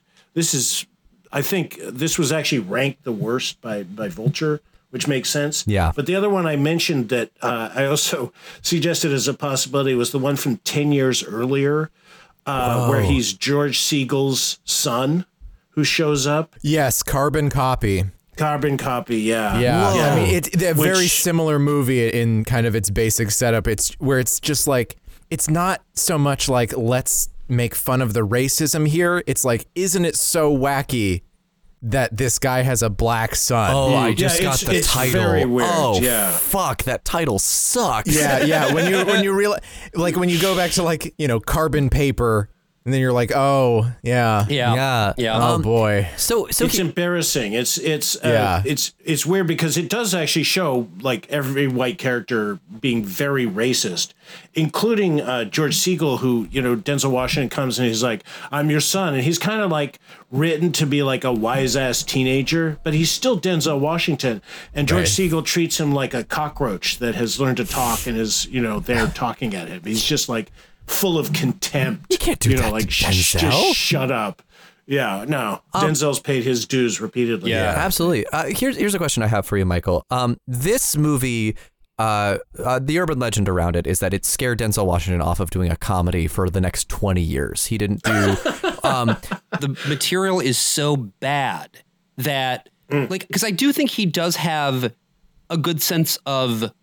Like he can be light, certainly. He most of what he does dramatically is very, very heavy because that's, what his wheelhouse is. It's what he chooses to do. Exactly. Because I think the 80s, you had a lot of stuff. He was doing stuff that was more, that wasn't as heavy. It was, he was doing more kind of blockbuster pictures, like The Mighty Quinn. As well as things like Glory. But then he found his lane. He found the kind of movies that he wanted to do. Right. And he became the Denzel Washington. And it was like, this is what I'm going to do. And it's hard to say because, without having really good material to work with, it's hard to know whether or not somebody is funny. I can't tell, honestly, whether Denzel Washington could have had the comic chops to be like a, John C. Reilly type where he can just do both effortlessly, or if he ultimately can stand up and present in a way that is, fun, but maybe not funny, because those two things are very different from each other. You know what I mean? I think that's like what Much Ado About Nothing is. It's more fun than funny. Right. Yes. And he's the best part of that movie. Yeah. But it's because it's a character with a light touch, and Denzel is like a master of the light touch. But I'm looking at Hoskins, I'm looking at the other movies he did right around this time. He was averaging 2 movies a year. Right. Yeah. Which is crazy. Working. I mean, 1988, 2 movies, 1989, 1 movie, 1990, 2 movies, 1991, 4 movies, 1992, 2 movies, 93, 3 movies. He was just really, really pumping it out. And so you get things like Who Framed Roger Rabbit in 88. You get Heart Condition. You get Hook, which was very disappointing at the time that it came out, but the generation that grew up with it ended up liking it a lot. Yeah. And his performance in Hook is amazing. No, it's incredible. He gets to use his authentic accent, which is always nice to see, because he really tried to cover it up with being like this very hard cop. I think it's a little better in his other films than it is in Heart Condition. I think, Michael, you referenced that earlier, but it's just like his idea of being American is just kind of growling a lot. Kind of like Hugh Laurie as House. Well, it sets a precedent too, because Cumberbatch comes around for Stephen Strange and he does this Hugh Laurie voice, and it seems as though the easiest shortcut for a Brit to do an American accent is just to put it really down here, because it makes you focus on your R's in a very intense way. Yeah, the mistake the British make with an English accent is when they go for the R's too hard. You're my dear wife, Julia. My dear, I like Julia. Then they just sound like they're from Yorkshire. Succession, and the guy on that, Matthew McFadyen. Yeah, I've only seen doing stiff upper lip English stuff before. Yeah, he's amazing. Oh, he's phenomenal. His American accent is incredible. I conversely was introduced to him in Succession, and my mind was blown when I found out that he is not, in fact, American. Yeah. Michael, do you have anything you want to plug? Not so much. I'm working on revamping some artwork for They Might Be Giants album I did 20 years ago. Oh, fantastic. They're putting it out on vinyl. That's really exciting. Cool. I'm working on a graphic novel. Actually, it's about a movie star who gets frozen now and wakes up 1,000 years in the future and becomes an undercover cop. But part of the idea in it is kind of, inspired by all this stuff, by everything in popular culture that is about crime, because as I was writing it, I was finding it a very funny idea to just have him be going, oh, wait, by the way, what is crime? What is crime? And not getting an answer. And just heading towards the idea that crime is actually just like a manifestation of some idea of duality that man has, that we, kind of cast a spectrum and deem part of it to be crime. So that's very exciting. Additionally, if people are interested in, your current work, stuff that you've published in the past, is there anything that you'd recommend folks check out? Yeah, it's all good. When Denzel Washington sneezes, he's very good, folks. Oh, thanks. Does he sneeze inside Bob Hoskins' heart? There should have been shots of him inside the heart. Yeah, Ooh.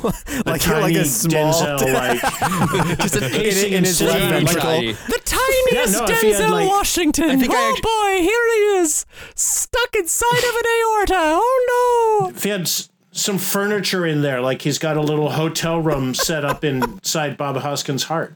I mean, I think it really does reflect the weird thing where everyone was like, racism is dead in the 90s, but they couldn't stop writing about it, right?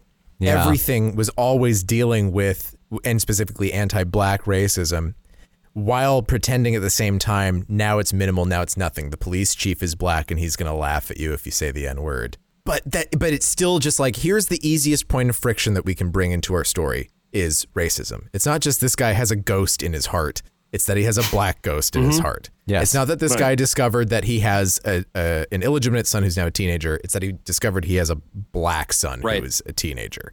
Yeah. Right. And so even though everyone is singing it's over, they have to keep saying it's over because they have to keep convincing themselves that, we're at the, sort of the internal end of history. And yet I remember the 90s as a time of intense racism. If you were in New York, there was the riots in the neighborhood I'm in now. There was this intense moral panic about black teenagers. Yep. There was not just the Central Park Five. There was this whole idea they would be doing something called wilding all the time, going crazy. Then there was a variation called whirlpooling. If they were if black teenagers were placed inside a swimming pool, they'd go around the pool really fast and drown people in the middle. No, they'd surround a girl and take her bathing suit off. Jesus. Fucking hell. It was just like an endless moral panic about black teenagers. That was when the Clintons were saying some were super predators. Right. That's right. It was just a really, really ugly time. And then, it really was this point of now racism is over, so we can get back to the real problem, which is all these black people that are around. Yes, exactly.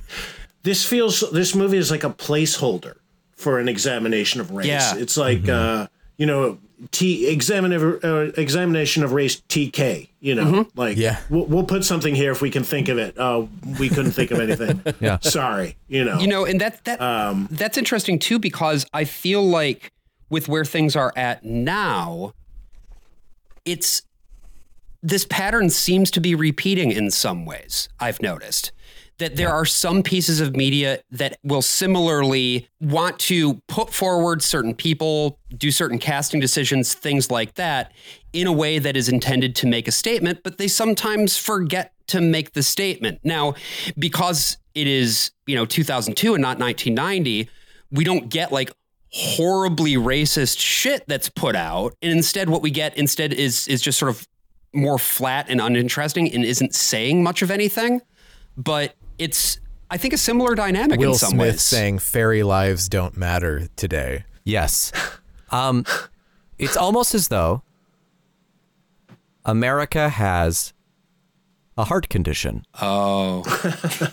I'm the worst of all possible AJs. I'm the worst of all possible Joshes. And I'm the worst of all possible Brians. I'm pretty bad. Many possible worlds, but we got this one.